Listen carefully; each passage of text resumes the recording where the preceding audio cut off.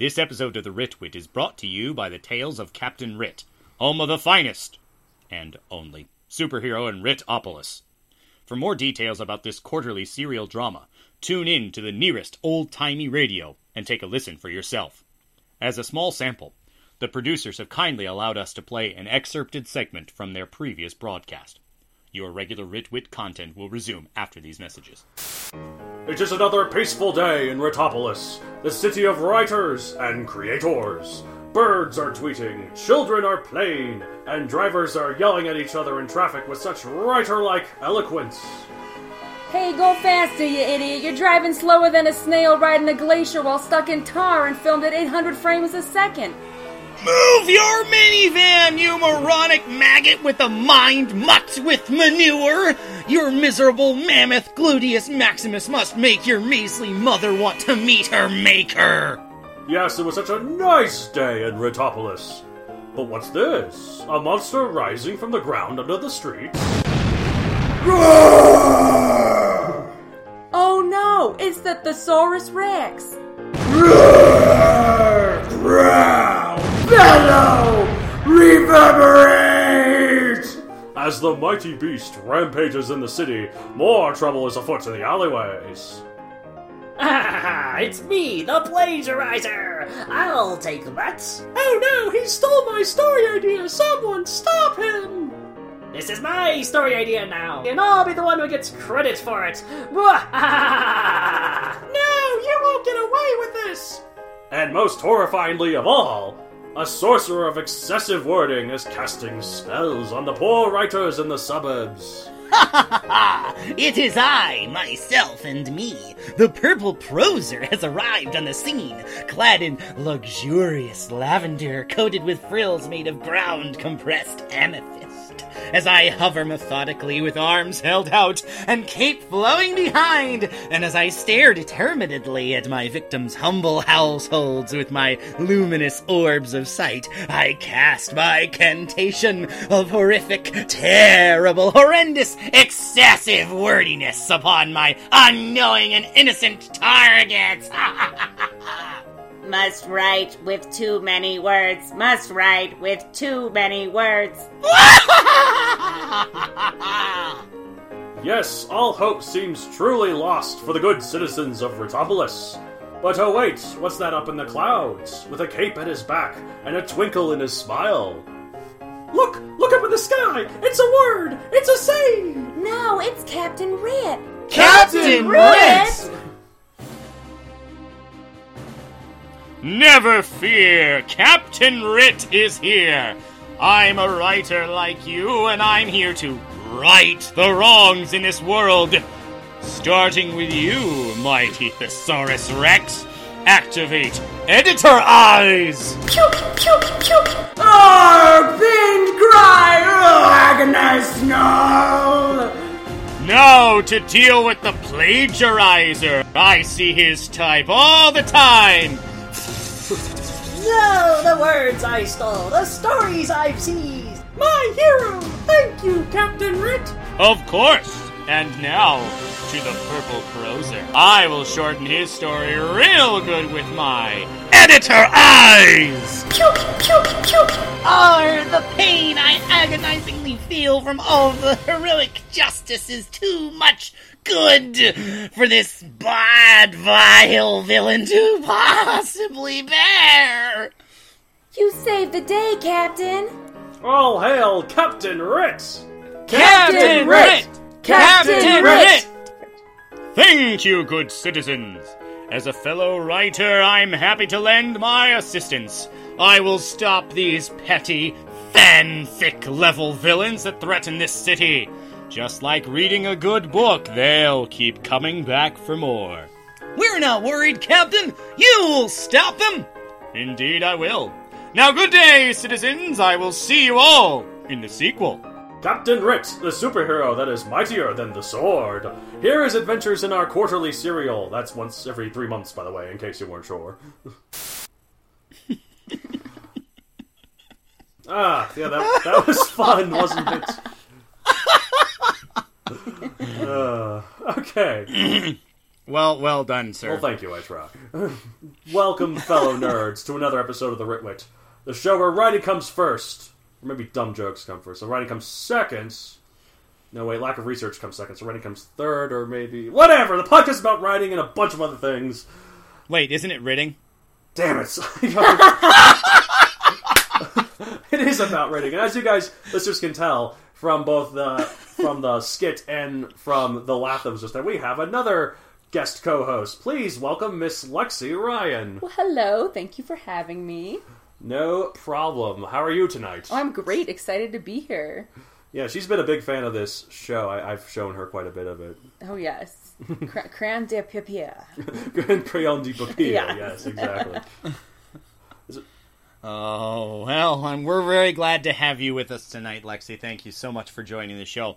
Before we get into our topic for the month... Yeah, well, I was actually going to say, yes. I actually remember that I did this for the other guest co-hosts I had. What makes you qualified to be on this podcast? Just out of curiosity. Well, one, yes. I'm your friend. And we're pals. That's true. So that's we why. are pals. But two... But this podcast is about writing, Yes. my dear. And Yes, it's it about is. pals. You're my best Yeah. pal. Well, okay, but that's merely a secondary consideration. I was actually after all. talking about Lexi. I'm sorry, Matt. David.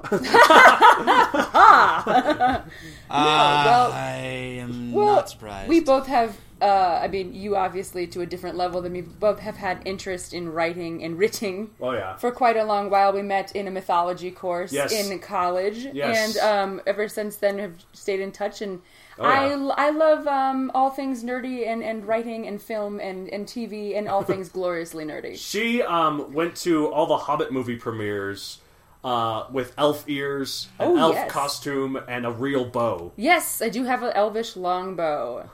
That sounds like a fun time waiting to happen. Yes, so of course my longbow is what qualifies me. I thought it was the ears, Your but longbow okay. qualifies you to be a ritter. So I'm curious, do you have, like, formal archery training, or is it simply a prop? It is fully functional. Not that I'm good at it. Could hit the target? Probably. If it's a big one, maybe. Yeah, it could, like, hit the target. Am I going to get the dead center? Absolutely not. But, am I having fun doing it? Yes. Yes, indeed. All right. That's all. That's the Hey. important thing, isn't it? Nothing wrong with that in life at all, is there? Yeah. All right. So, anyway. Well, the reason we brought Lexi onto the show today is to talk about a topic that is near and dear to, well, frankly, all of our hearts, but in particular to our guest co-host. We hinted at it a little bit earlier. Right. But we'll talk about that in a little bit. Before we get to that, let's go through our usual segments, and we'll also ask Lexi for her input, of course. But to do that, let's go first with what will we rip off from this month? What will we rip off on this month? Very good. All right, so the order we have here, we've never actually done these segments with three people, but since you did the last one, I'll go first, then you, and then that way, since Lexi can see how we do this, she can go last, so she can... Cool. Get a bit of an example. Yeah. Go for it. Okay, so I recently watched with my mother, she really likes this movie, the 2015 Cinderella movie, the one with Lily James, that's directed by Kenneth Branagh, Kenny B. So I watched this with my parents the other night for the first time. Like I said, my mom really liked it, but I thought it was really good. It's just the standard Cinderella tale. There's no dark twist or anything like the stepsisters were just misunderstood or something like that. It's just basically the original story, but told really well.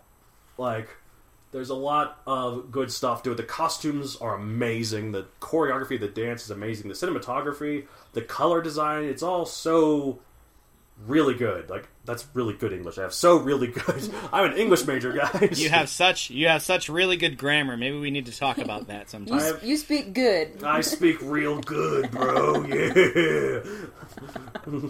Anyways. So I'm curious, relative to another movie that took a spin on a classic Disney tale, it's closer to the source than, say, Sydney White is to the source. That wasn't Disney, but yes. No, Snow White is Disney. No, I know, but Sydney White wasn't. But Sydney White was based off... Did you ever seen Sydney White, Lexi? No, but I'm familiar with what it is. That's the one with Amanda Bynes. Yeah, Yes. no, I Yep. really liked it when I showed that to him once. We really liked it. I thought it was funny how they did the dwarves. They were like the dorks, like Sleepy. Yes, I've seen bits and pieces. Okay, sorry, Yep. we're not talking about ripping that off. I just wanted Anyway. to see on a Of course, scale no, of real quick, I wanted to on a mention- scale of 1 to Sydney, it's closer to 1, right? Right. I think they did Sleepy really clever, like, in that he was an exchange student who just never adjusted to the jet lag. Like, oh, he's jet lag. How long has he been here? About 3 years. Fair enough. Anyways, so what I'm going to rip off from Cinderella 2015 specifically is the use of colors. Okay. You need to elaborate a little bit, I think. What? So, obviously your stories aren't really about similar subject matter, so how would you use color from this lesson you're taking away? Well, like, basically, I really like what they did in the colors. So, like, there's a lot of themes relayed in a visual manner with it. Like, Cinderella wears a lot of blue, like her famous ballroom dress. Her standard peasant gown is also blue. But because of this, the prince's eyes are exaggerately blue. And I think that was on purpose to make it look like he's got eyes on her, sort of thing. And, like, that they're close in some way. And also, like, the evil stepmother wears a lot of darker greens, like, kind of nasty, sort of snake-like greens. And then the stepsisters, like, they have all these clashing colors to show how ridiculous they are and conflicted they are. Yeah, like flamboyant, sort of, just all this stuff. But it's all about a theme. Like, it is the obvious ones, blue and green, but also like the clashing colors. It all, like, I don't know. It's just I really like it. Like, I really like the use of colors, and also like various scenes throughout the movie. They use like colors in great ways. Like the ball is visually spectacular. Oh, absolutely. I mean, that's supposed to be a highlight, isn't it? Right, yeah, exactly. Not that I've seen this movie, disclaimer. Also, I don't think you've seen it either, have you? No, but the Disney ballroom dancing scenes are always classic. Oh, yeah. Yeah, and I have great respect for the film who cast, Rob Stark. That's true, he is in Game this of movie. Thrones as Mr. Charming, so... Yep, they call him Kit in this movie. That is different. Astute observation. It's always weird when you have actors that you get used to seeing in one role and then they're all of a sudden in something else, and it's like, wow, you're not the same character. What in the world? Yeah, same piercing eyes, but different man. Kate Blanchett is the evil stepmother, and I think that's pretty good casting. I think very.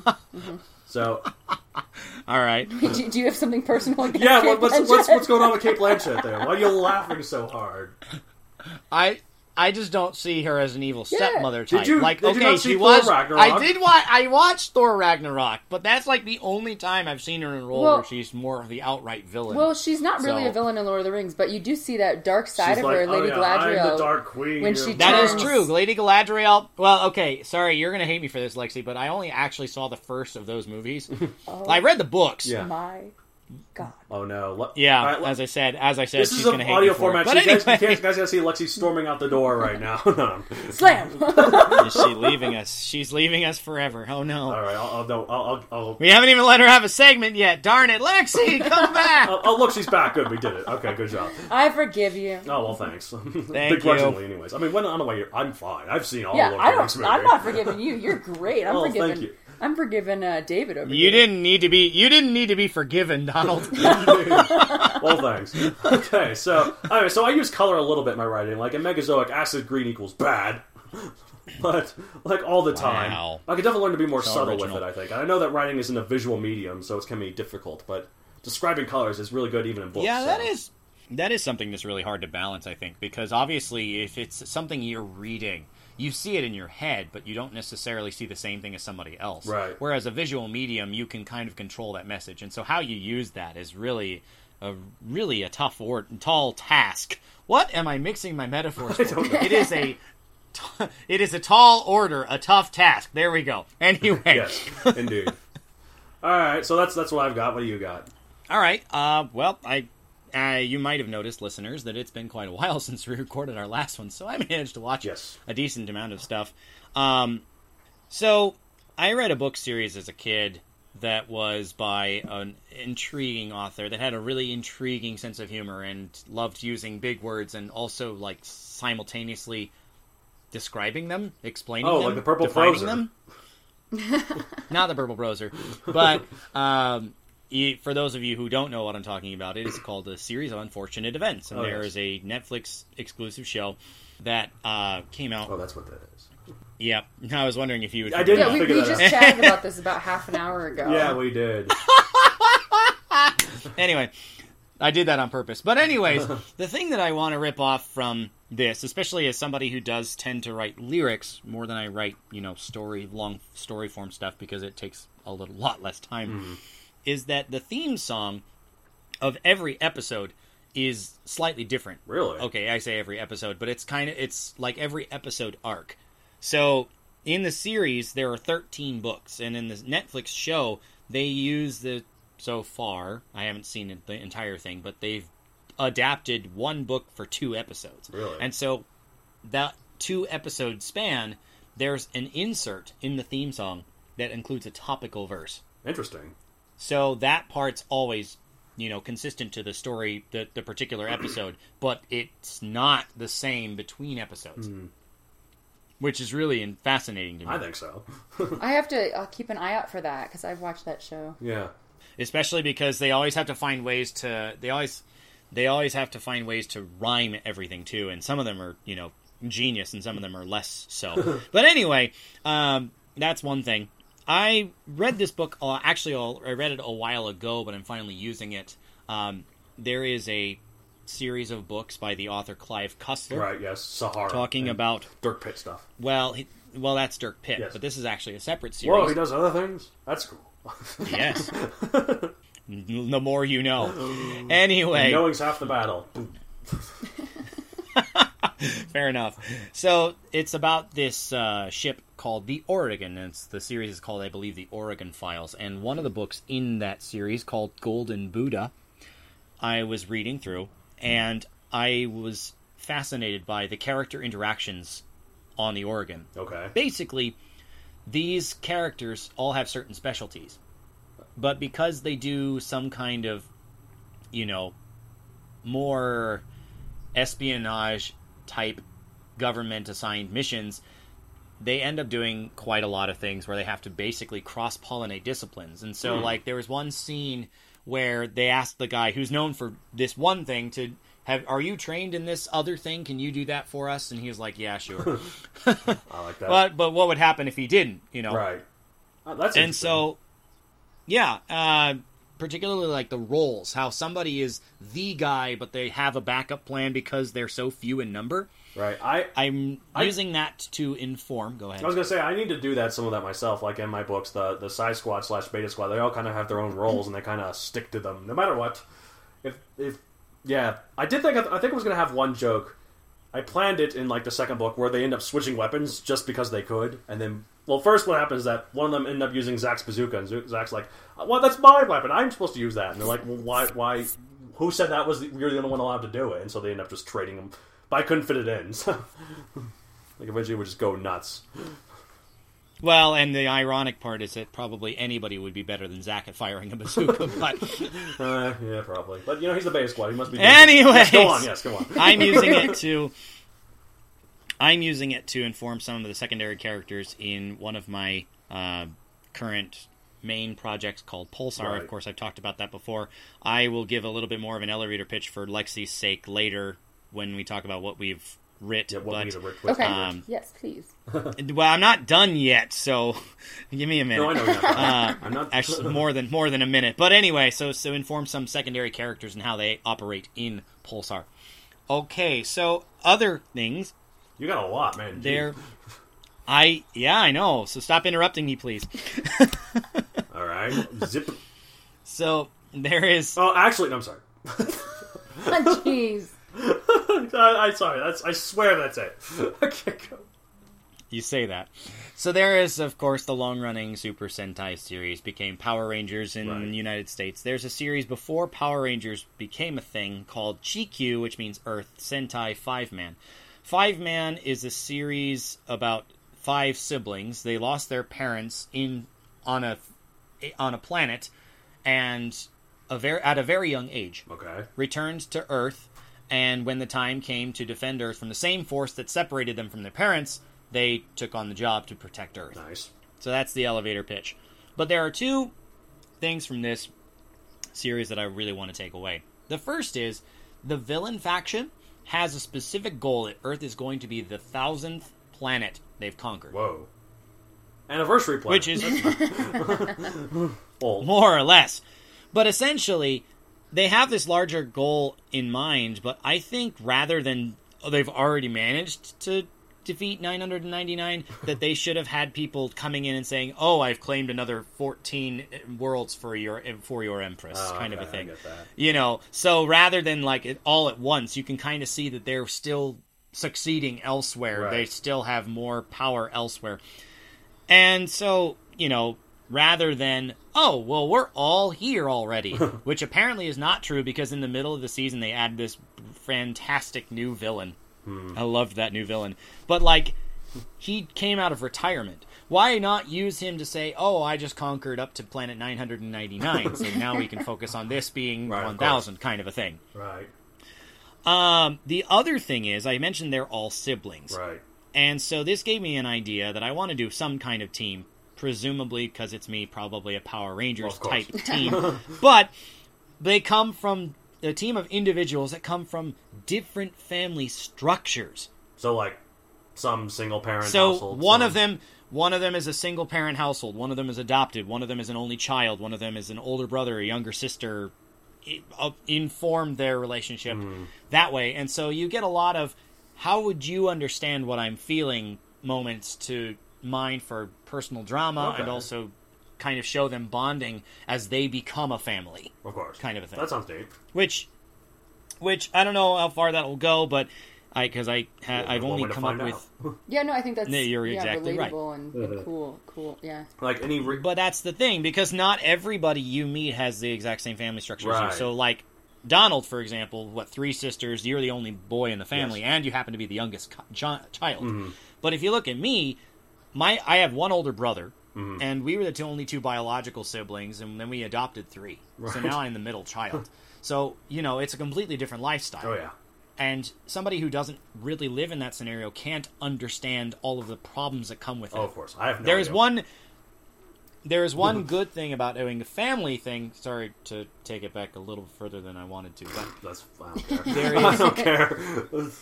the oldest brother was still a child, but he was, of course, the oldest, and so he has the most memories of his mother and father. Right. And he feels that he doesn't want to burden his younger siblings with this because it would be unfair. Right. That they would, they would regret him bringing it up because they don't have anything to compare to. And so he kind of suffers that in silence. I get you.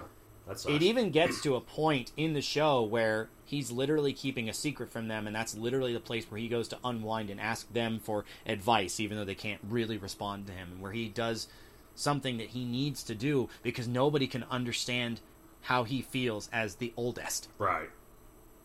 And so that was kind of the moment that I'm like, wow, that's really neat. They used that. But I hate that they're all siblings. Well, of course.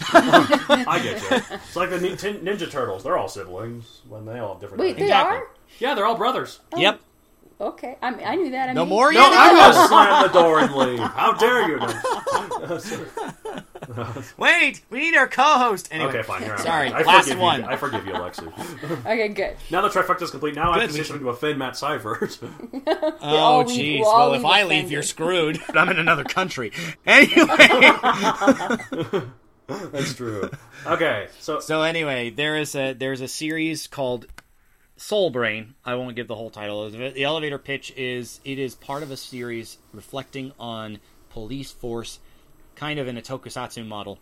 in someone's And brain, these guys, like Inside Out. no. May I Well, ask the what that name- means, and for some of the listeners who don't know what that means, what is a tokusatsu? It's like a model? Power Ranger Tokusatsu. sort of series. I now understand. Thank you. Yes. Well, that was a fantastic short definition. But Thank you. anyway, Power Rangers esque. the very short definition is tokusatsu literally means special effects. It's a special type of filming. So, for example... Oh, okay. Well, I had a succinct explanation, but you're going to go... For example, the show Arrow would be considered, in Japan, a tokusatsu show. Really? Okay. Now, it does not limit to superheroes. Of course. But, and so, in fact, a lot of films that are made in the States would be considered tokusatsu because they simply use special filming, Okay. whether they are actually heroes or not. I tend to watch more of the ones that are, have hero characters to course. follow and follow for, All right, so tell us about And so Soul this Brain. group- Yes.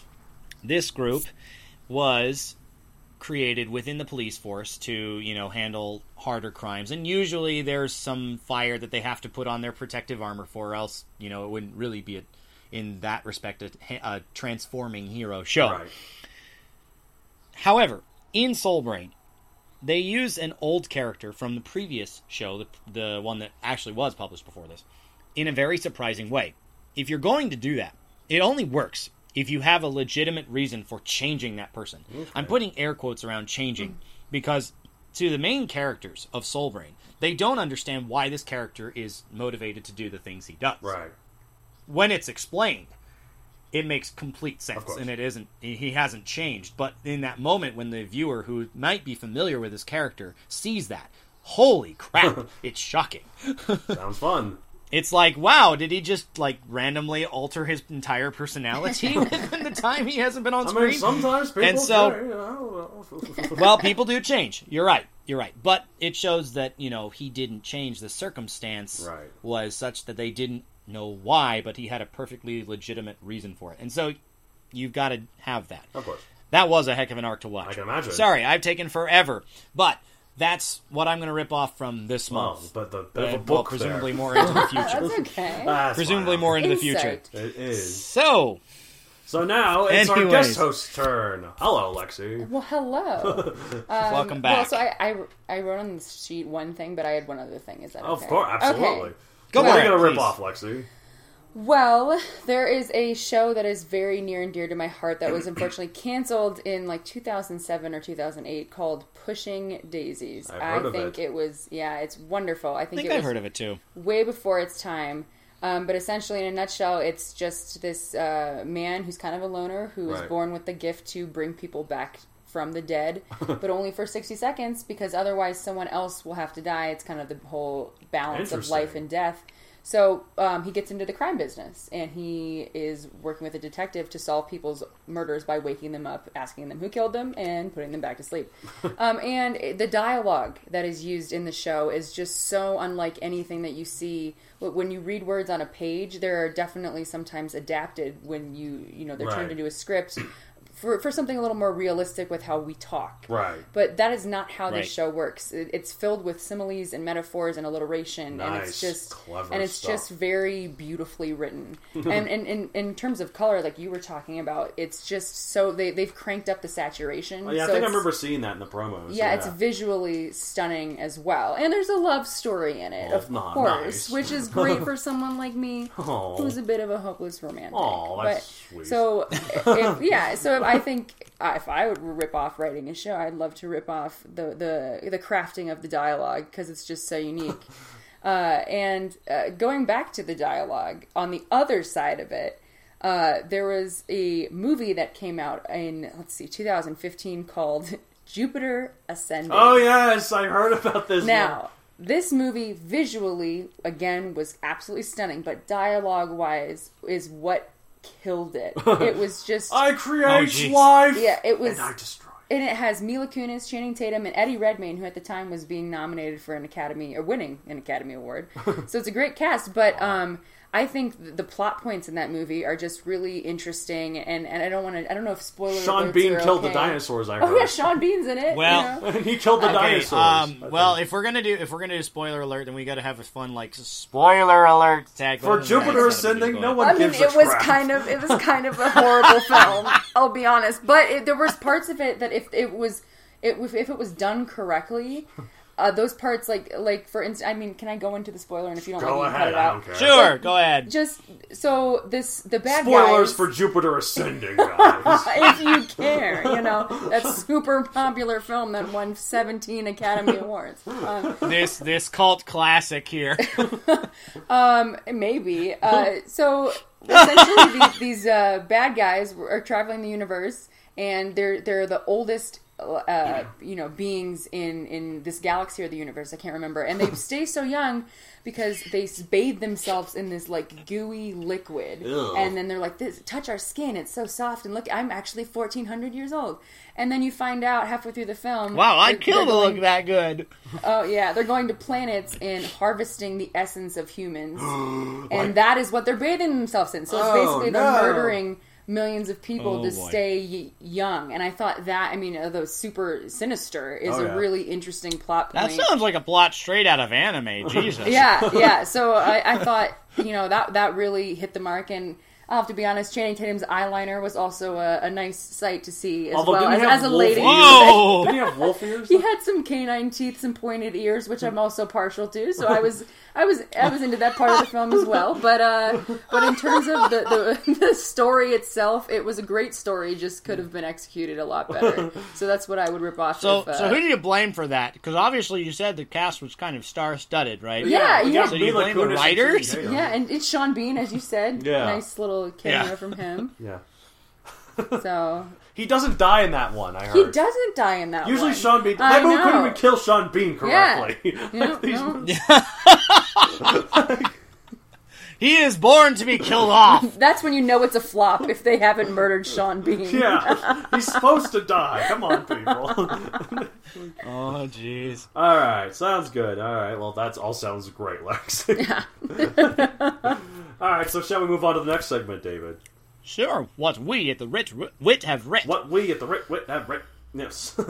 Such a tongue twister. We have fun with this. Can I try and say it? Sure, go ahead. What we at the Wit have wit. Yeah, no, I didn't. I almost No, got you it. said wit. I said wit. Alright, try again. What we at the Wit have writ. What we at the Wit have writ. Good job. Thank you. If you slow down, you can make it. I'll be here all week. Nice. Until actually, like, Oh, an hour. what? Whoa. Okay, I better leave this room. Wait, okay, moving on. Donald, what have you writ? I mean, obviously, so I'm still publishing the third Megazoic book, should be out in October. I'm working more on the fourth one. Don't really want to get into any of it because, spoilers, all that. Spoilers! Yep. But what I'll say real quick, I do have an idea for my book that I might write after Megazoic, like my next sort of big project sort of thing. Ooh. Oh. Yeah, so after this little dinosaur laser fairy tale of mine is finally freaking finished. So... Alliteration, check. Finally freaking finished. Finally, frick. I don't know. Alright, moving on. Okay, this will be a fantasy series. I'm probably going to call it Tristellar or something, like Tristellarium. That'd be cool. It's a magic medieval setting, but it takes place in a star system with 3 suns, and they're magical. And they emit the magic that, like, it's holy magic, and humans use it. They can attach it to... They can perform spells with it. There's their mana pool, I guess, attach it to machines. But they also use it for space travel. Even though these are medieval-style kingdoms, they can travel from world to world across this solar system. There's actually plenty of habitable... I was just going to throw something out there, because, I don't know if you consider this idea or not. It's a sun, right? It's 3, it's coalesced magic so powerful that it emits light. What would happen if somebody, used that? What if there was a certain limit to, kinds of spells you could cast with that magic? I'm assuming there's not infinite, otherwise everyone would be all-powerful. No, no, I'm not referring to the amount. I'm referring to, what if somebody tried, say, something like necromancy? Could they do that with this magic? Probably not, because this is sun, it's so it's made more of light, magic. right? As opposed to darkness. That's dark magic. Yeah, Alexi gets exactly. I know my fantasy and my magic. Thank you. My point was, though, that, that you should include that. So thanks for stealing my thunder, both of you. Oh, look, he's offended! Strike 2! Okay. Alright. Okay, no, you're probably... Oh, okay, no, definitely. I was thinking about doing that anyways. No credit. Okay. Yeah, alright, so yeah. Readers cannot see how far my head slumped in dismay. It slumped so bad I can see it all the way, your hair all the way from America. I don't know. Anyway, so the star system has habitable planets, and humans and other races spread amongst them. Basically, outwardly it'll be a standard medieval fantasy, but they can also travel through space. Either through, ships or interplanetary portals. There might even be, dragons that are out in space that can't really be on... I'm just trying to imagine, what would happen if the round table was in this world. Oh my gosh. Would it An be floating? Interstellar gang of awesome. Knights of the Round Table? That could be nice. I'd be down for that. Okay, so as for the plot of this, no idea. I just have the setting. I'm thinking at least of starting out with something smaller than like the standard save the world. The bad guy wants to destroy everything. Which would be save the universe if you can traverse I'll probably space, build up right? to that, knowing me. But starting off with Well, I something... mean, if they could traverse space, then theoretically it wouldn't just be your world. Okay, well, save the sun! Save the tristellar system. I don't know. Alright, but so I'll purposely avoid that at first, and I'll probably just get to it later. So yeah, that's basically what I will plan on writing. Alright. So what do I do? Hey, go for it. For once, it actually feels like I've done quite a lot. Nice. My usual platter of works. I've done some work on my alter ego character. Yes. Of course, mentioned him a lot. Starburst is a work I'm co-authoring. Is a work I'm co-authoring with a former roommate of mine. Right. I finished my part, handed it over. No, I haven't finished my part yet. Oh no, get on that. I got it back, and I'm working on the next episode. Okay. But anyway, Pulsar is one of mine. It was conceived as an idea to basically show the difference between how governments would handle some kind of alien technology coming in and how people decide to, take it up and become heroes, kind of a thing. Ooh, neat. But, oh, Lexi's impressed. Well, yes. Thank you for the credit. This. But I don't know how good those themes have been executed just yet. Wolf. And most of my work was, doing more fleshing out of the characters. Obviously, earlier I talked about the Oregon and how somebody is, specialized in this, but they might also be cross-trained in something else. Okay. So, preparing those moves. Another big surprise, another Power Rangers series called Spectra Sword. So I take it I take it David's a fan of Power Rangers. Nah, he can't stand You say you're a fan of this podcast, and you're just now realizing this. Well, again, he skips around to the parts. I don't show you. I just show me. I make myself look good. I've never seen a Power Rangers film or show in my life. And now he's going to leave. Now he's offended. Third time's a charm. But sorry I interrupted you. Go ahead. Yeah, you haven't seen Lord of the Rings, so you guys are even. Yeah, we're even. David! I guess I'll forgive you. He left. David! No! Alright, sorry, go on. If I leave, you guys would be in trouble, because I couldn't come back so easily. Anyway, no, so the elevator pitch for this story, actually it was an idea I originally had a long time ago, right. But I basically put in some of my classmates as the characters. And so, rather than be so blatant with it, I tried changing the characters around and changing the names, which is where Spectra came from, as opposed to originally it was just called Power Sword. Oh, I remember Power Sword. Oh, good times. So, but I found that, and I actually have typed out a couple of episodes for it, nice. Which is really surprising for me, because, progress is fleeting. But anyway, but in those, particularly, I'm incorporating a new thing with particular, speech styles. Right. So if somebody's feeling this way, they'll start having these vocal habits. Nice. Or certain catchphrases. Okay. Also working on our mystifying and mythical collaboration. Oh yes, the one that we all have. Yeah. We've never told you anything about it, so at this point it's purely myth, right? I'd say so. What is this thing? I don't know. Where could it be? I've heard stories of it from the elders. Preparing for more on that. Just trying to think a little bit about the character and stuff. Also, kind of inspired by our poetry episode, also kind of inspired by spiders. Ugh. I saw this particularly intriguing web. I wrote 2 poems. The longer one I won't have time to read. The shorter one I'll save. It's really short. I'll save it for the end. Okay. I'm pretty proud of it. Sorry, I need more coffee. Okay. Your stuff is fascinating. Are we boring you? I'm too... I don't know. Go on, David. I pretty consistently come up with scenarios that I'd like to use, and one that came to mind most recently, someone is called away for a long time. Presumably it's kind of an older sibling and parents are gone or whatever, and this sibling suddenly returns and asks the little one to just change everything at the drop of a hat, which goes less than planned until the reason is revealed why. Right.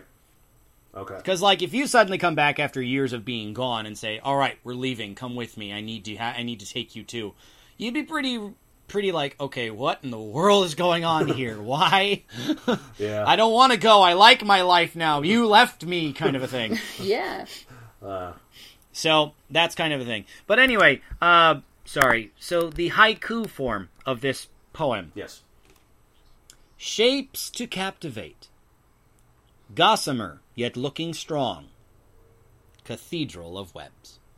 There we go. Ooh, I like that. I'm going to put that on a pillow, put it on my couch. That's the benefit of smaller stories. You can't do that with mine.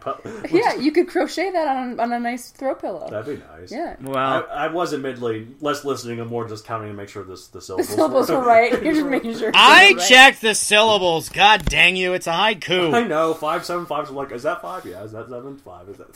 There's something about haikus that are just mysterious. Thanks for paying attention. No, actually, you should have seen... Did you... Lexi, did you hear the episode where we converted to knitting? It was a joke, an April Fool's Day joke. We would call it the nitwit for a bit. I feel like I did hear something about this. Yes. Yes. That would be perfect for that would be perfect. What for we at the crocheting nitwit have this knit new in the haiku. future will be that. I knit a haiku. Anyway. Yeah. All right, sorry, I'm done. Lexi, what have you writ? So what I writ is what I want to say, what I want to, but haven't yet writ. Oh yeah, of course. Go ahead, fix your grammar. It's mostly up in my brain. Yes, of course.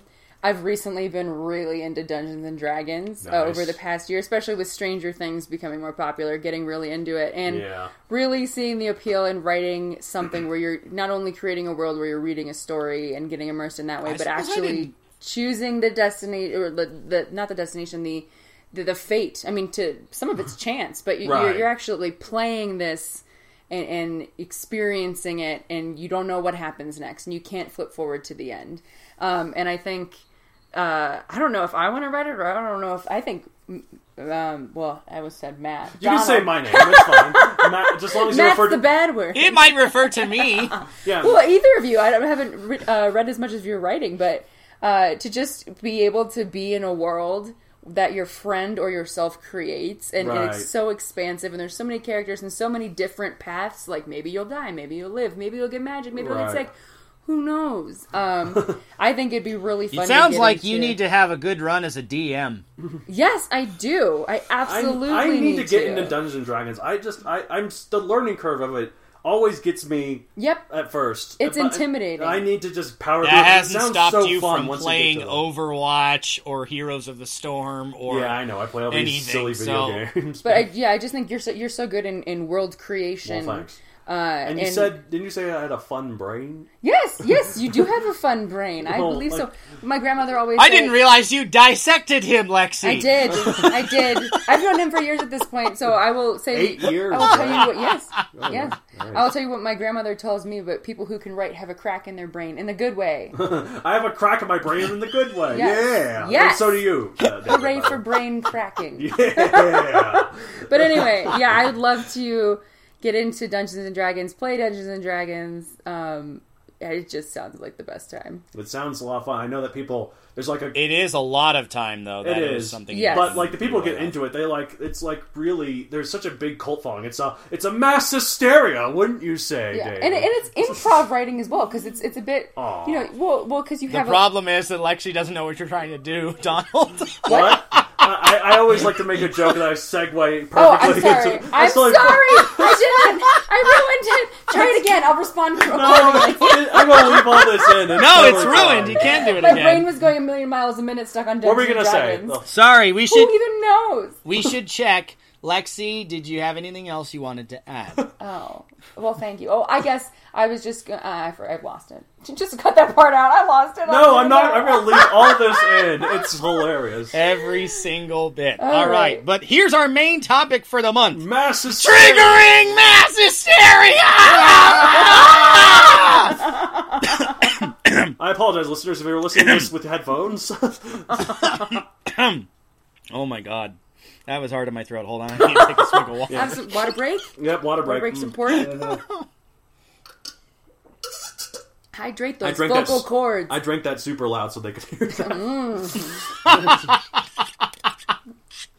All right, so triggering mass hysteria. That is our topic. We brought Lexi along with this because she is, like I said, she went to all the Hobbit movies. with elf ears and an elf Self-professed bow, right? nerd fits right in I'm with a this bit topic. of a nerd in a great way. Yeah, that's the best way to be a nerd. Yeah, I mean, I personally take it as a compliment. Oh but yeah, well it isn't. Well, so what is it about what these franchises that makes people like Lexi or anyone get so into them, like so passionately love them, cosplay as the characters, get lost in the setting?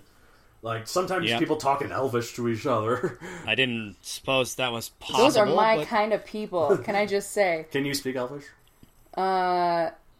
No. She sounds so I disappointed. can speak Welsh. You speak Welsh. Good enough. I can speak a couple lines, mind you, of Welsh, which sounds a little Elvish. So maybe. Sure. What is it? Sure, close enough for our consideration. But anyway, speaking of that, though, why don't we just kind of figure out what kind of properties we're looking at? Oh yeah. Well, what kind of things we talk about when we say, like, truly mass hysteria? Well, obviously Star Wars is probably the one that probably, I think in the modern era, started this whole mass fan hysteria of, like, merchandise and fandom and stuff. Oh, maybe Star Trek. I don't know. But Star Wars, I think, is... I'm a Trekkie over a Star Wars fan, but I appreciate them both. Yeah, I feel like a bad nerd that I'm actually neither. Oh yeah, I'm all about the fantasy more than the sci-fi. Yeah, but, I get that. It's all part of the same thing where people just go crazy for the world itself. Yeah, and then of course... Well, and I think that... Well, we'll talk a little bit more about this later, I'm sure, but I just think that idea of space being something that we don't understand is so fascinating to see what other people think about it, and that's the appeal it is the in final Star frontier, Wars isn't or it? Star Trek. The final frontier. These are the adventures of the Starship Enterprise. Love it. All right. Anyway. All right, so then we got Lord of the Rings and Harry Potter and Game of Thrones, the three big fantasy ones right now, I'd say. I really like Warcraft. That's the next one I have. Obviously, comics have been going on for a long time, and they're inspiring enough that people continually line up to write these characters. Marvel, so I got to throw the largest companies out, Marvel and DC, particularly with their expansion into other forms of media as well. Obviously, the Marvel Cinematic Universe, we referenced literally every episode. Oh, it's so good. Lexi and I just finished watching Infinity War tonight. Yeah, that's jam-packed with just it's just nuts. Like, in a great way. Oh, yeah. Yep, in a great way. Absolutely. What about Star... just a couple of... far where you are, David. Well, sure. There are there are probably hundreds of anime programs that come out every year. There are quite a few that achieve mass popularity in other places, and I think that would make them viable for inclusion on this list, particularly the ones that come to my mind: Dragon Ball, right? One Piece, right? Naruto, yeah, Bleach. These are shows that literally you could say the name or the version of the name in any country, and somebody would probably understand. Attack on Titan's kind of big. At least somebody would know what you're talking about. Attack of Titan is still a little too recent for this, but it might get there. Okay. Also, if we're talking about franchises, we can't forget Disney. Right. I mean, every year, what are young girls trying to dress up as? Disney princesses. Well, and also they own Star Wars and Marvel now. Like yes. Well, and I mean, obviously they're a big factor in those media as well because they purchased it. But even like Cinderella, the princess stories are such a big deal still. Mm-hmm. They cosplay as these characters because they want to be. They find that, I want my wedding to be this way. Of course, and all the BuzzFeed articles. Exactly. What Disney princess are you? I think I took one. I took one once. I was Jasmine.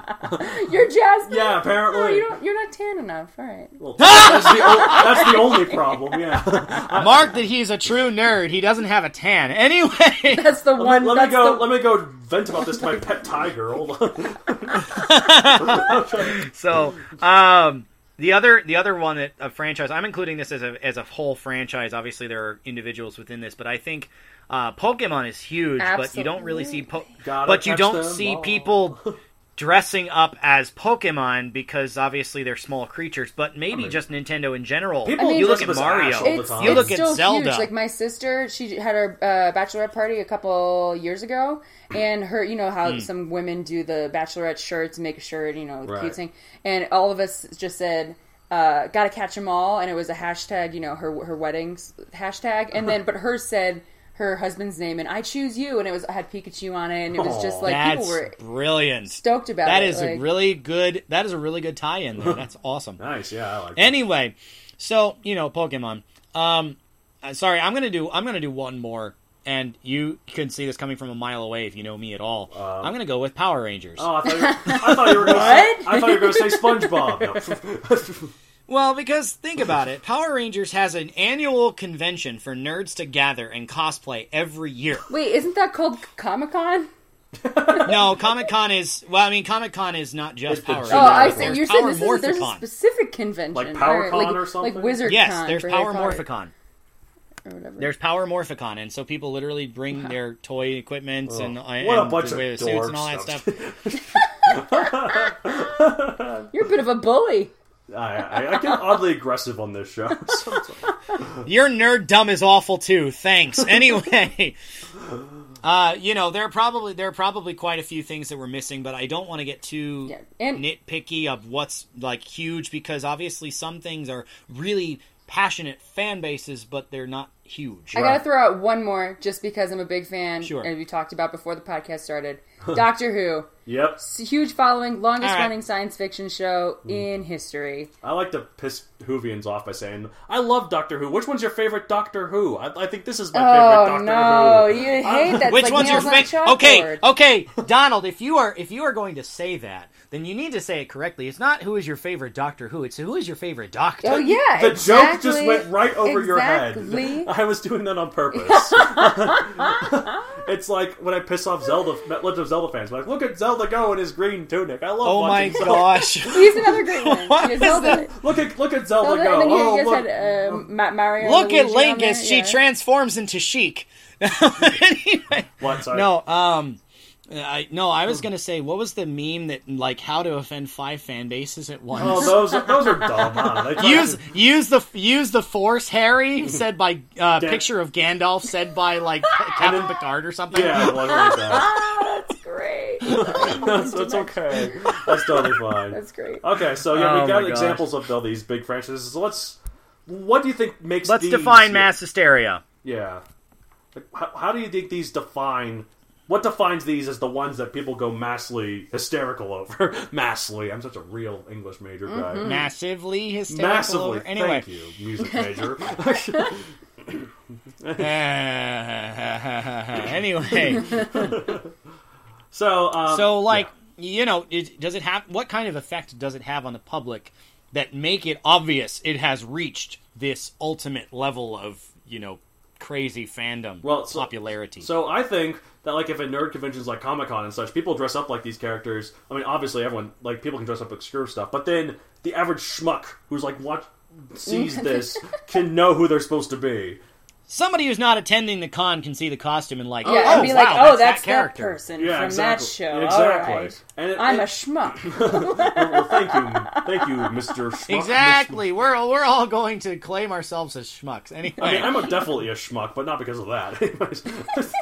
Okay, so if it's difficult to escape its influence, like through merchandise and other quoting its lines, I'm not really, like I said, I'm not really into either Star Wars or Star Trek that much.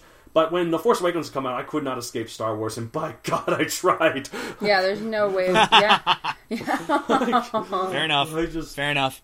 So yeah, and then also, I think if your grandmother has heard of it. Yeah. Well, that depends on the property, because some things have been around long enough that they would have known it too, because Lord of the Rings was written so long ago. Well, it's like, oh, back in my day, I read Lord of the Rings too. and I listened to the Lone Ranger on the radio Jesus. Matron. Radio Matron. Who knows? The Shadow knows. For more on that, listen to our tri-monthly serial about Captain Ritt. Anyway. Oh, yes, I've heard good things about that Cheap show. plug! Anyway, since you stole my thunder about lines, Donald, I'm going to go looking at plot points. Okay, you do that. If you can't trip over basically any online news source reporting on this phenomenon without, passionate comments both ways, how, this is stupid, or, this is, the best thing to ever happen, the property hasn't made it that point. Right. Obviously, this category is quite subjective. I mean, hysteria in general, because you can be really passionate, but the fan base might not be huge, and so it's not really mass, right? Mm-hmm. Yep. So how about when subjective greatness turns into generally accepted worth. Right. So, as an example, before this major story came out, anything close to the, end result was probably not, that successful. But after J.K. Rowling published Harry Potter, right, it inspired people who didn't really care much about magic or writing to write about magic. Well, of course. This one's a little closer to my heart too, although it's obviously somewhat nichey. You can tell you've arrived when you have writers of all stripes trying to make more with the characters of the original. Obviously, you've got the blatant self-insert stories, you've got the shippers, you've got the near-publishable level work, and the highly, professional type, all of those included.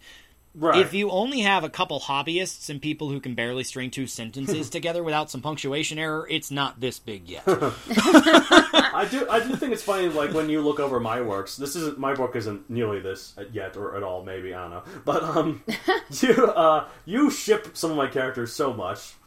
I do. It's easy to do. You get attached. You're well, that would be a neat pairing. Let's see it happen. You're really a Quentin shipper, I think. Quinn and Cortan. Quentin. and you have the talent to make it happen. The main writer didn't have the main writer did not have the intention, but you want to see it happen, and you actually put in the legwork to try making it happen. You've probably made it pretty good. Also, how about some awesome gear that could, be made into collector's item toys that all ages desire? I would love a Megazoic lunchbox. Can I have? Well, you can make your own. I don't even eat lunch in a lunchbox, but I want one. What are the old school tin ones? Yeah. Anyway, this one we talked a bit about anime properties that are huge. So if it transcends borders and it becomes widely known internationally and is translated into all these languages, you're probably good. Right. What do you think, Lexi? Well, my first thought was, if it's been on The Simpsons, or referenced in The Simpsons at all, then it's probably made it pretty well, I would say, at that point. I think that's true. Yeah, or my other saying is, if I happen to have a cookbook at home that's themed about it, I don't know why, but in this conversation I've realized I've got a Harry Potter cookbook, a Star Trek cookbook, a Doctor Who cookbook. What's in the Star Trek cookbook? That one I haven't touched as much. Enterprise Gumbo. It's more themed, I think there's cookies. It's the shapes of the monsters instead of the green the Diagon Alley smorgasbord. That sounds delicious. I'll take 5. Obviously, butterbeer is a pretty good thing. Exactly, butterbeer's got to be there. So those are my that's my tier. Once you make it on my cookbook counter, then you've absolutely made it. All right, I want to eat some chocolates. You've arrived. She's trying to cook for you. Yeah. Oh yeah, chocolate. Or I suppose if you've got a theme park after you, then. But look at Rolling's story though, because she had all of these things that were actually created. Right. They tried making chocolate frogs in every flavor beans and so what was I going to say beer, real quick? What I was going to say was that Lexi said that if there was a theme park, I heard even that too. if there was a crappy Megazoic ride, at some stupid carnival, it was just a spinning ride. Well, I was going to say one ride that just happened to have that branding, a Megazoic logo slapped on it. I would cry with joy, and I'll ride this all the time, even if it's just a spinning little thing. If it makes me barf my guts out, or even if it's the lamest thing ever, it's just a teacup ride, and I'm just wee. Well, I don't know if teacup would make you barf your guts out, but anyway, right. So. What makes these stories special? Obviously, you've got thousands of stories within these genres. Sci-fi, fantasy, other works. They don't even get close to the level of success as ones we've previously mentioned, and probably some we've omitted. Well, there's plenty. But what is it about these few that simply clicks with people? Well, for me, it's a combination of many things. But the biggest factors, in my opinion, are enjoyable and relatable characters that people can, latch onto. And an intriguing yet functional world. By functional, I mean one with clear rules that makes it not too confusing, or maybe if the rules aren't there, that it makes you wonder rather than ooh, how did this work? How did this work? But not this doesn't make any sense kind of confusing sort of way. It's just something that makes them get lost in it. It makes it feel real. Plus, it's also about luck and perseverance from the creators. No matter how good your work might be, it doesn't mean squat if no one knows it exists. So. Take a breath. You can slow down. It's fine. Okay, fine. Just here's your reminder. All right. Obviously, this is a really big category. You've got some umbrella type things at work. You obviously need to have the audience relating to the plethora of believable characters, right, such that they want to dress the part, Obviously, you have to have a world that's compelling enough. People will keep delving in no matter how many times they've experienced it already. Right. Notably, they might still find something new every single time they read it that they neglected before. Yeah, where their imaginations lead them to continue getting invested. Donald already talked about that, so I'm going to talk about costuming. Right, yes. Of course. Well, thank you. These stories present some incredible looks. Obviously, the attire that people then decide, oh, I want to imitate this character, talk like them, act like they do, dress in their clothing, live as much as possible like they do. That sounds fun. As a random offshoot, the recent NCAA men's basketball Final Four featured one Huge school. Fan right there. I follow that sports all fans, I was sports like, fans you of the do? show. Which one is it? They had scarves that were gold and scarlet. And immediately, just about any writer discovering this school for the first time labeled them as Gryffindor scarves. Which is completely appropriate. Naturally. Yes, of course. If you get any more specific in this arena of what makes them special, we start getting a little too narrow, I think, and start leaving out genres with major successes. Right. So, you rabid fans of our show, don't yell at So us too many much of for, them, for skipping something. I have to throw out so many letters for my own safety.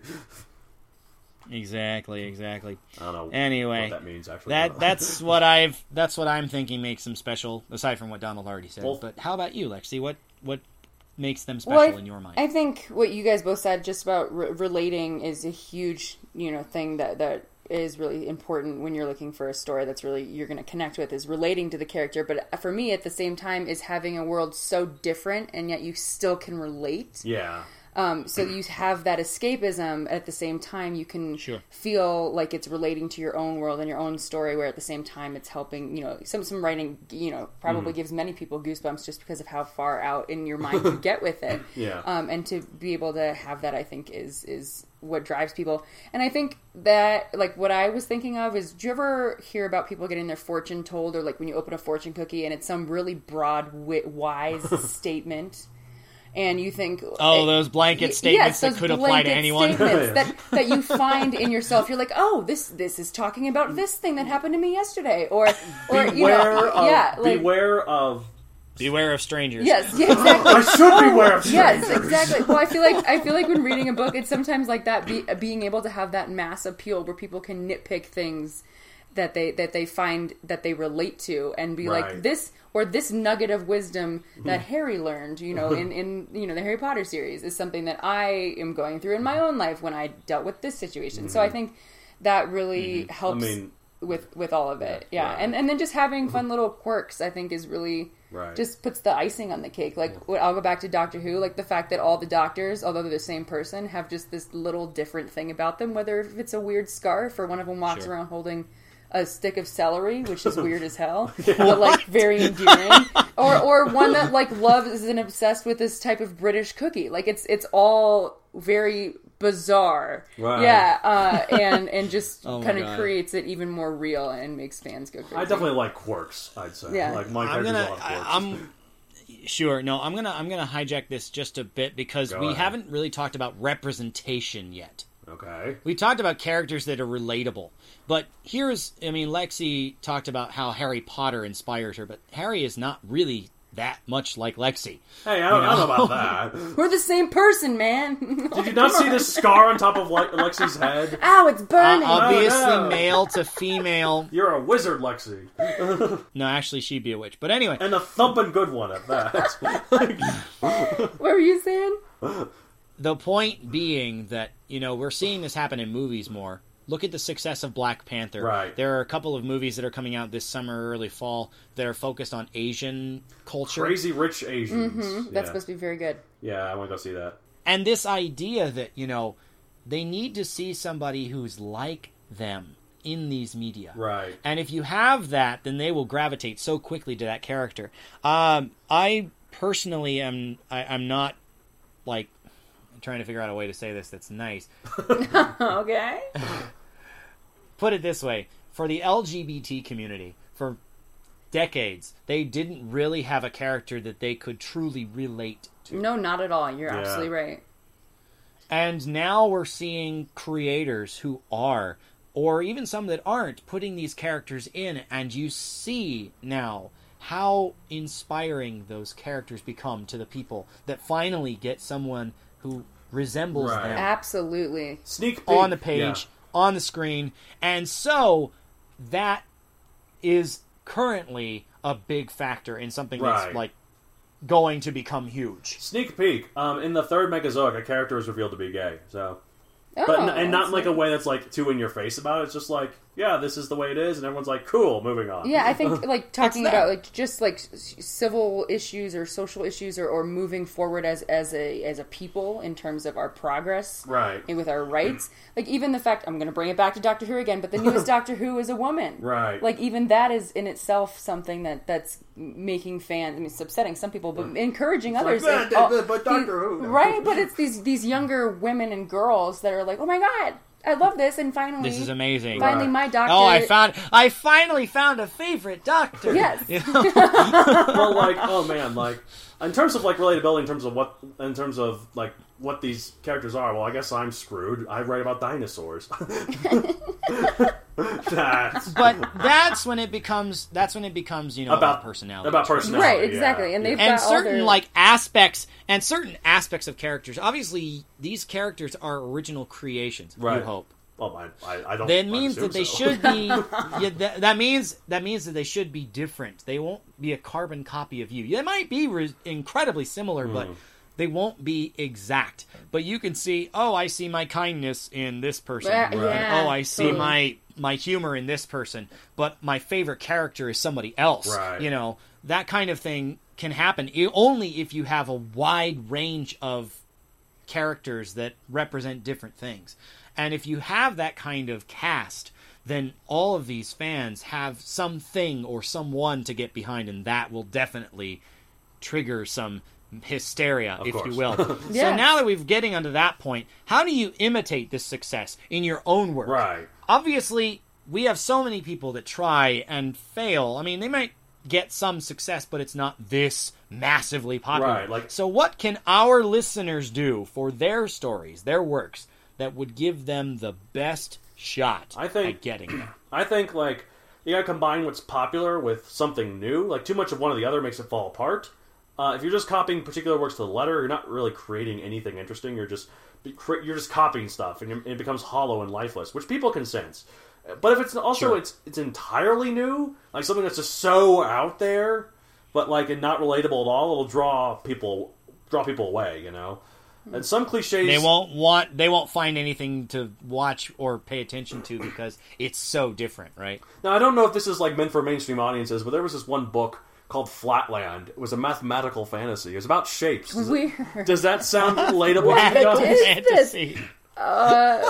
Did you make this up just now? No, this is blowing my mind. It's Mr. Square, who was in a 2D world, and he went to a 3D world. He fell in love with a sphere. Oh my god! Also, it's meant for adults. There's like sexual stuff. This is reminding me. Did you read those books as a kid where it was like Mr. So and So or Miss So and So, and it had like a cartoon on the front? And we're talking about the game Guess Who? No, I don't know. No. They had different titles in Guess Who. Except Alfred was creepy in that game. Anyway. Oh, yeah. We're talking about Clue. Like Mrs. White, Colonel Mustard. That sounds like a book that I may think is hysterical or may really Wait, not enjoy. Hold on. Guess Who? They only had names. They only had names, yeah, and Guess Who? Yeah. No, but they didn't have Mr. or Miss anything. It was just the name. I was not talking about Miss Who. Or Guess Who. I hijacked the Guess Who. We could not find out All what right, I was talking sorry. about. Anyway, Trailing. I'm following the wrong trail here. Yeah. I need to re-rail now. Right, but anyways, so don't be like Flatland, is what I'm saying. Although people are talking about it like 100 years from now, so I don't, like still, because it came out in the 1800s or 1900s or something, I don't know when. But some cliches are needed because they work, but just don't overdo them. So like some cliche, like I don't know, some cliches are unavoidable if you want like a good. Like I was gonna say it's impossible to write a story without some typical plot happening or story element. There are too many elements that are well defined. You can't complete a story without using one. Right, and you just gotta, the way you use it is good. Like, I'm not gonna, like, lie or anything like that. Megazoic, the basic plot isn't anything special or new. It's the way I use it, the new things I do with it that kind of make it more interesting. Like, the fact that the dinosaurs themselves wield technology as opposed to have laser guns. Discovering more about dinosaurs. Too often. Yep. Stories about dinosaurs with laser. There was actually a technology. Star Trek episode where they encountered some dinosaurs up in space that escaped and evolved. So that was weird. That was weird. That's what I based my whole book on. Yeah. Anyway. Sure, because you're such a Trekkie. Anyway. Anyway, so you make good, likable characters and place them in this interesting world, constructed or otherwise. The world. Lastly, make it genuine. That's why I think the big thing. People will really love a work if it's clear. The creator also loves it. Like an example of this, I think, is like in the recent trend of trying to make cinematic universes in movies and always failing, except for Marvel. But Marvel loves Marvel, and they try to make. You can tell they love what they're doing, and they get these directors and writers that also love Marvel and love doing this. But like conversely, that Tom Cruise The Mummy was just some executive being like, this is a money opportunity, let's do it. Started on Tom Cruise The Mummy. Okay, well, let's not talk about Tom Cruise franchises at all because Mission Impossible's out right now. But anyway, Brendan Fraser Mummy's the only one I need. Brendan Fraser for life, man. Yep, he's actually back into acting now. Nice. Good to hear. Yeah, exactly. All right, sorry, go on. No. You guys have derailed my thought train. No, I was going to say not to take away from the distinguished competition, but it's not like when do you consider it a failure as opposed to simply a setback? It's not like DC's like completely scrapping their. No, plan. I know DC's chugging along, and the Godzilla King Kong obviously. Well, that's also got some involvement from Japan, where Godzilla is. Freaking like Godzilla would be the top of this list if this was a completely Japanese language podcast, but it's not as popular in the States for reasons that I don't quite understand. I suppose. Well, and again, we talked about if you get too narrow, you have big hits, but it's not really massively popular. Here's the problem with the Godzilla in particular. Godzilla was designed as an allegory to talk about what could happen if we continue polluting the world or continue. Well, and also it was an allegory to the nuclear bomb that went off only 10 years earlier. The nuclear war, which you didn't. I just said, and you didn't even bother hearing. Thanks. The Skype did it. Blame Skype. So anyway, but because that allegory means so much to the Japanese people, it catches on like wildfire here. But in the States, that emotional impact is not nearly as strong. Right. Yeah, it doesn't not mean something, but it's not nearly as impactful. And so I think that's part I just of the reason see why a giant dinosaur with laser breath, and I'm like, yeah, I'm there. Laser breath? It's got like atomic breath. It's like how does it kiss? It does. But you've never really seen Godzilla films at all, so what are you talking about? Anyway. Well, I saw the new one. He saw the new one. And there's another one coming out next year, and I'm going to want to watch that. He's got to fight King Kong the year after. Now I'm just thinking about how Godzilla kisses. So, because of the atomic breath. Because of the atomic breath with the laser. Just breathe through your nose, and then you're good. So it's basically the equivalent of a dinosaur Eskimo kiss, and that's about all. That's about it. Well, also puberty is really hard on them. I mean, in some of the older Godzilla movies, he does have a son, so clearly it's possible. And the female mate, yeah. Okay. Anyways, imitating this success. How many times have we on the podcast stressed writing to tell your story? Right. We talk about these things where, if you're writing, it's because you want to do it, not to please the people who are reading it. I mean, hopefully they enjoy it, but in the end, it's something you do because it's a labor of love for you. Right. And this means dedication to making a layered world that people will enjoy peeling away the layers as they dive further in. Right. That means pouring your soul into the work. Mm-hmm. The characters that you create grow within you and around you, and they reward you for all that passionate time you put in. Right. We talked about who's in your corner to start, as your fans. For more on that, please listen to episode 6 of The Ritwit, which was feedback, or episode 3, which was continuing stories.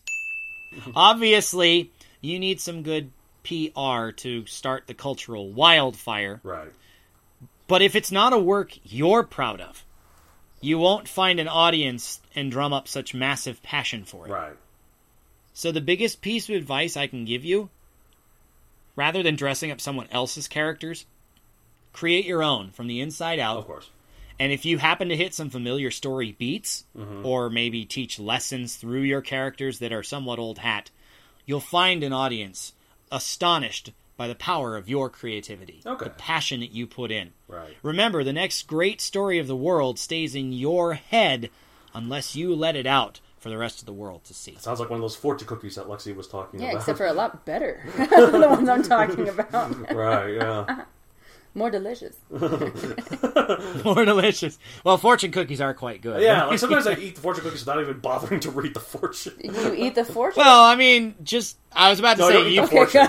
No, I give that to someone else, and then I just like I don't fiber. I was wondering one time. I think I heard somebody ask the question, "How do you eat a fortune cookie?" I'm like, "There's only one way, right? You have to pull the paper out first."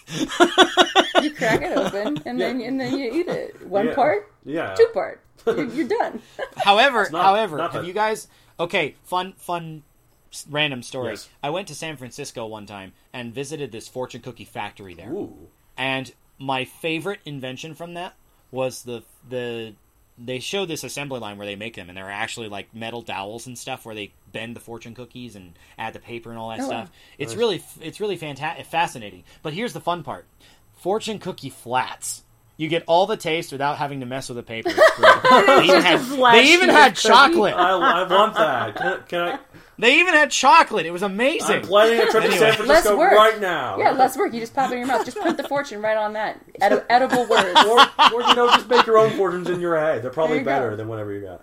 Exactly. You don't need the paper gum. You don't need the paper gimmicks. Anyways, Come on. I'm sorry, Lexi. What do you think we can do? How do you that's taste okay. success? I'm just going to keep it short and sweet because I don't have as much writing experience as the both of you. I need to get back into it, but I think both of you made really strong points just about making it you know what you said, Donald, about making it genuine. Right. And I think, just making there's so many stories out there that it's okay to pull, parts of different things, but keeping it original and not trying to be something, because that's my thing. If I do dive in and try and write, and then I find myself going on a tangent and then finding myself a little too similar to something that currently exists. Right. Which I don't know if other people struggle with, but... I mean...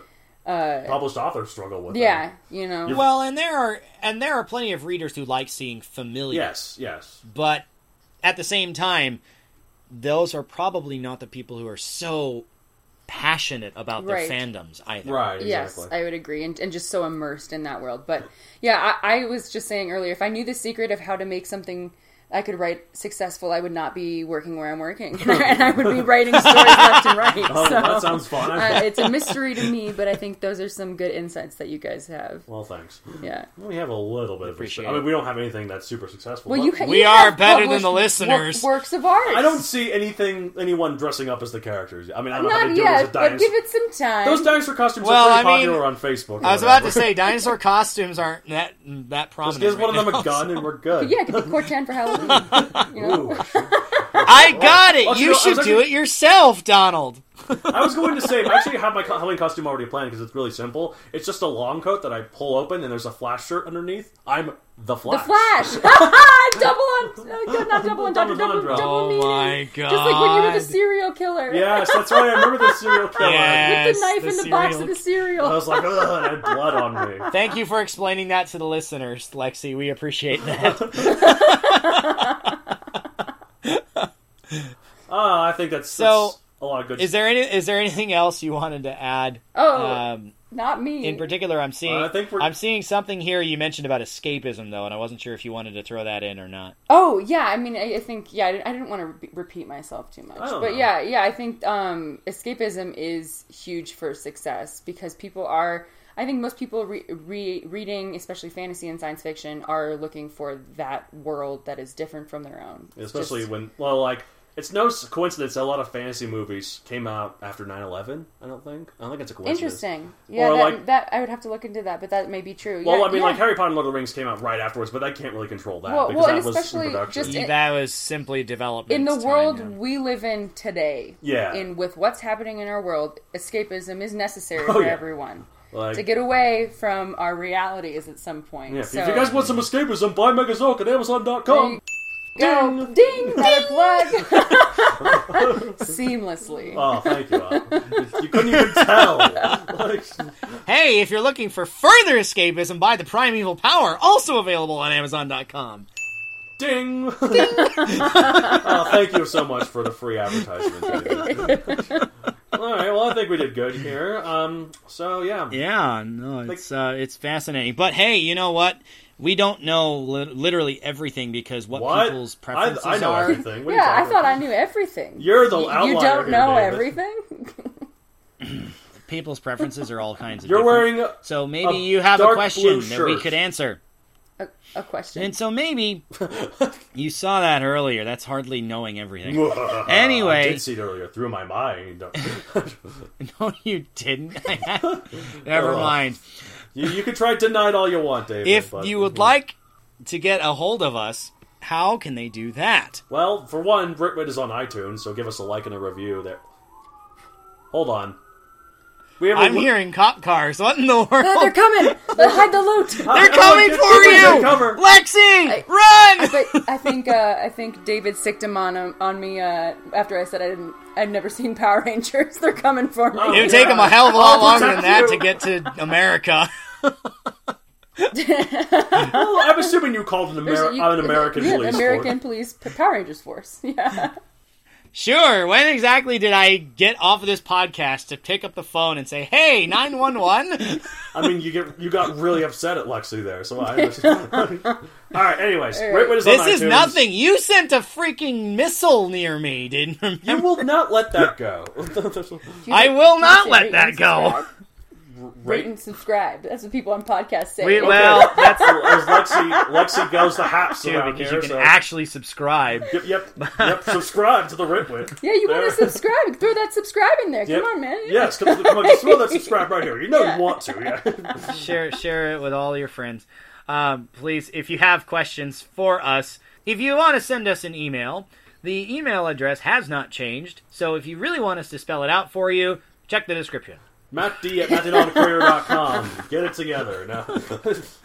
And we actually please- have some Please questions specify which host you're. Please specify which host you're actually yes. talking to, because all of the Matt D is in common stuff. Obviously, go to his website and do that, or your own email will also suffice. Yep. Sorry, you said we had listener feedback. Yes, we have the first listener feedback. Like, you guys, listeners can send in their questions, and we'll happily answer them here at the end of the show. If you'd like us to share them, we will definitely read them aloud as well. Oh, so we got another please siren. Let us know. We really pissed someone off. Yeah. This time it's for you, Donald. Anyway, Hold on. I actually can't hear it. I actually can't You hear can't it hear at all. Okay, well, that's fine. If No. they can hear it, actually, it's kind of... We're listening for. Okay, this is from Ray, who's hopefully not in that fire truck or whatever out there. Jeez. Morbid. Hope you're listening, Ray. Thanks for your support. Alright, so he asks us, where do we get our ideas for our podcast episodes? He really likes the show, and he wants to know where we get that kind of stuff. So, well, thank you, Ray. Appreciate the email, Ray. The answer to that is we've been No really idea. lucky. They just pop in there. We've been really lucky so far. We keep coming up with random stuff, and hopefully it sticks. We do have a kind of no. thing where, like, okay, this one we talked about characters, this one we kind of talked about the process, this one we kind of talked about the plot type of story or whatever, this one... A little behind the scenes look, we do have a list of future episode ideas that we freely add to. Sometimes we talk about things and just, spitball and start growing from there. Like, for example, I threw out this title to Donald yesterday, Get Your Greek On! Yeah, yeah, I thought that was fun. We might do that. This reminds me of, I was in Greek life. That reminds me of Greek life. Is it a party? Is it a party? That'd be pretty good. Okay, so here's one that I literally came up with before we started recording, and I haven't shared this with Donald or anybody yet. I just thought of one, and I'm curious to see what Donald thinks about this. But I'm just going to throw out the title. Okay. Why so tense? Why so tense? Are you talking about, like, past tense, present tense? And Ah, that's... I like Is that really, like, a whole hour and a half episode for that, though? I don't know, but the title was great. Well, if it so- comes We out- could talk this about is time traveling stuff. We could. Yeah. oh my That god! was a bit of a- Let's not open the can of worms too soon. Here we have to But do hey, more talking about it. if- But this is if basically they- our process. If these we make these episodes, we should pull the foghorn for it, don't you think, David? Yes, absolutely. Let's pull the foghorn. Do you have a sound effect that We you edit put in in a there? foghorn, yeah, Okay, for a I was future like, you're just going to future- do this with your arm. No. Well, I do that sometimes with my arm just for fun. No, I did on this side. I pulled it, but anyway, sorry. All right, so yep, well, future stuff coming out. Brrr. Anyway. Yeah. Oh, also, please, Ray, if you have any ideas for us, if you want to share something that we might have more experience on, please let us know. Yeah, and we'd love exactly. to Like make any an episode listener, out of If it. you have an episode for something we want to talk about, yeah, send us an email at MatthewDonaldCareer.com. So, Well, Matt D at Matthew Donald Creator. yes, of course. Also, Sorry, you said you had another question? we do. Anne asks us, how do we stay focused during our writing sessions? Well, Let me tell you, it's difficult when I work at. There's always. well, I guess it depends on I'm your sorry. environment. I'm sorry. It's difficult when I work at my famous coffee shop. Artisan hipster coffee. Yeah, it's like. Oh my god. The finest roasted beans this side of the Mississippi. Oh yeah, you should work for our advertising agency, Lexi. we could use someone like you. See, I don't know what focus is. We're losing focus all the time here. What is focus? That's fine. It took us so long to get going with the podcast in the first place. So many technical it's difficulties. okay. I'm amazed it worked It's out. okay. Well, hey, I'm just glad we're able to do it. Yeah. But anyway, staying focused, I think for different writers, it's a little different process. But I think the biggest thing to take away is minimize your distractions. Yeah. If you're sitting in a place where you have the internet and the vast amount of resources at your disposal, you're probably not really focused on writing so much. Well, like- if you have a computer where you play video games all the time and you try and write on that, Yeah, I you're can't more do that. likely to give up after a while. Like, I have a- and go to the game. Right, I have a You know? hardcore gaming Smart. rig over here, and like I cannot write on that computer, the hardcore gaming rig I have. So I actually have this laptop that is not it's not really good, but it can write and go on the internet, and I use that mainly to like look up stuff and such. So that's it. So I take this little laptop and I go over to the famous coffee place that I work at, and I sit down and I write. And I like always get there like an hour and a half before I'm supposed to clock in. That's how I can get my writing done. So For me, I tend to unplug.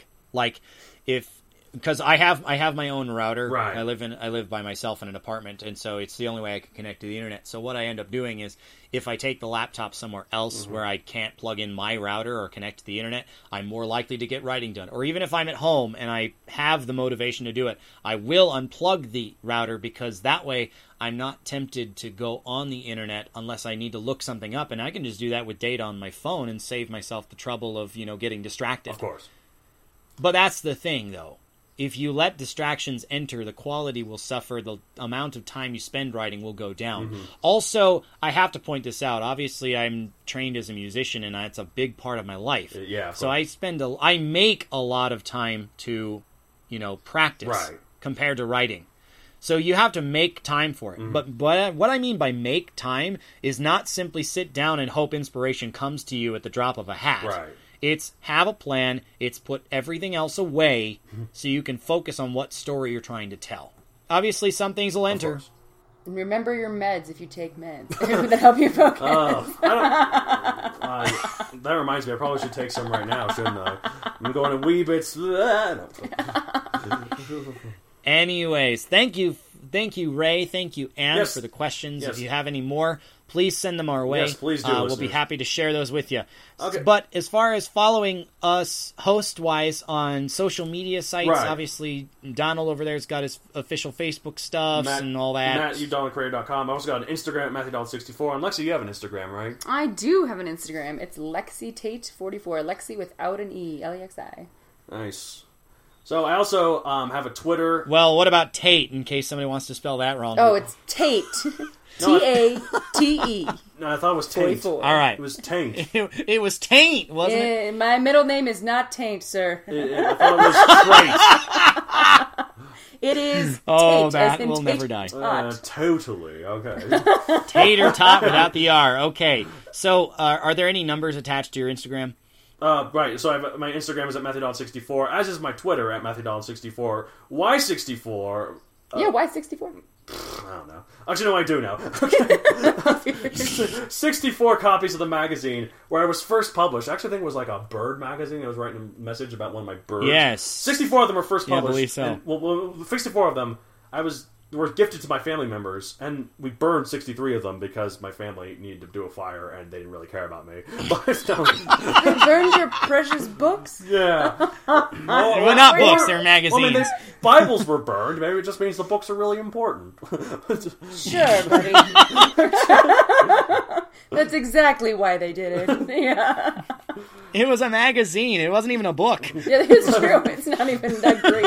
It wasn't even my magazine. It was just a letter in the mailbag of that magazine. Anyways, there were 64 of them, and that's just stuck in my head. But you got to keep one, though, yeah? I don't know. It's probably... They burned 63, Well, so you got one laying around. exactly. It's the keepsake. Well, you're implying that I've kept it since then. I can do math. Oh, good job. I can't do math. What's math? I'm an English... You should read Flatland, Lexi. You can do math. I can do math. Whoa. You are a wizard, Lexi. I know. A thumping good one at that. Anyway. Oh, thank you, Hagrid. Anyway, All right. obviously, hysterical-inducing properties are popular and fun, and hopefully you learned a little bit more about them Well, of and course. try and recreate them in your own Of work, course. writers. Thank you very much, Lexi, for coming in. Thank you guys so much for having me. It was so much fun to do this. Oh, yep. I'm glad. I'm glad you enjoyed. I'm sure we sure had a fun time too. So thank you for joining Yes. us. All right. Well, Until next time, then, when we'll come up with something else, about probably Greek not or quite so whatever the other one popular. was you said. Suffixes. Why so tense? Tense. Why so tense? Yeah. Something about intense Greek culture or something. Wait, what? No, that doesn't work. That doesn't work. You can't combine About those. Greek Tense tense. Greek culture. Or maybe Greek just- tense. Greek tent. You know, like the little flaps that they put on their tents when Greeks go Yeah, camping? like Greek camping. Yeah. Okay. See you guys, Greek listeners, to the next camping episode is about such a Greek thing. camping. Greek glamping. You're lamping. All right, thanks for tuning into our usual drivel, listeners. All Until right. next I'm time, Matt drivel. Donald. And I'm Matt David. And thank you, Lexi, for joining us as well. Yeah, thanks, We'll guys. see you next time. Until then, keep writing. Yep, us two twits have talked about ridding, and we're done. For now. The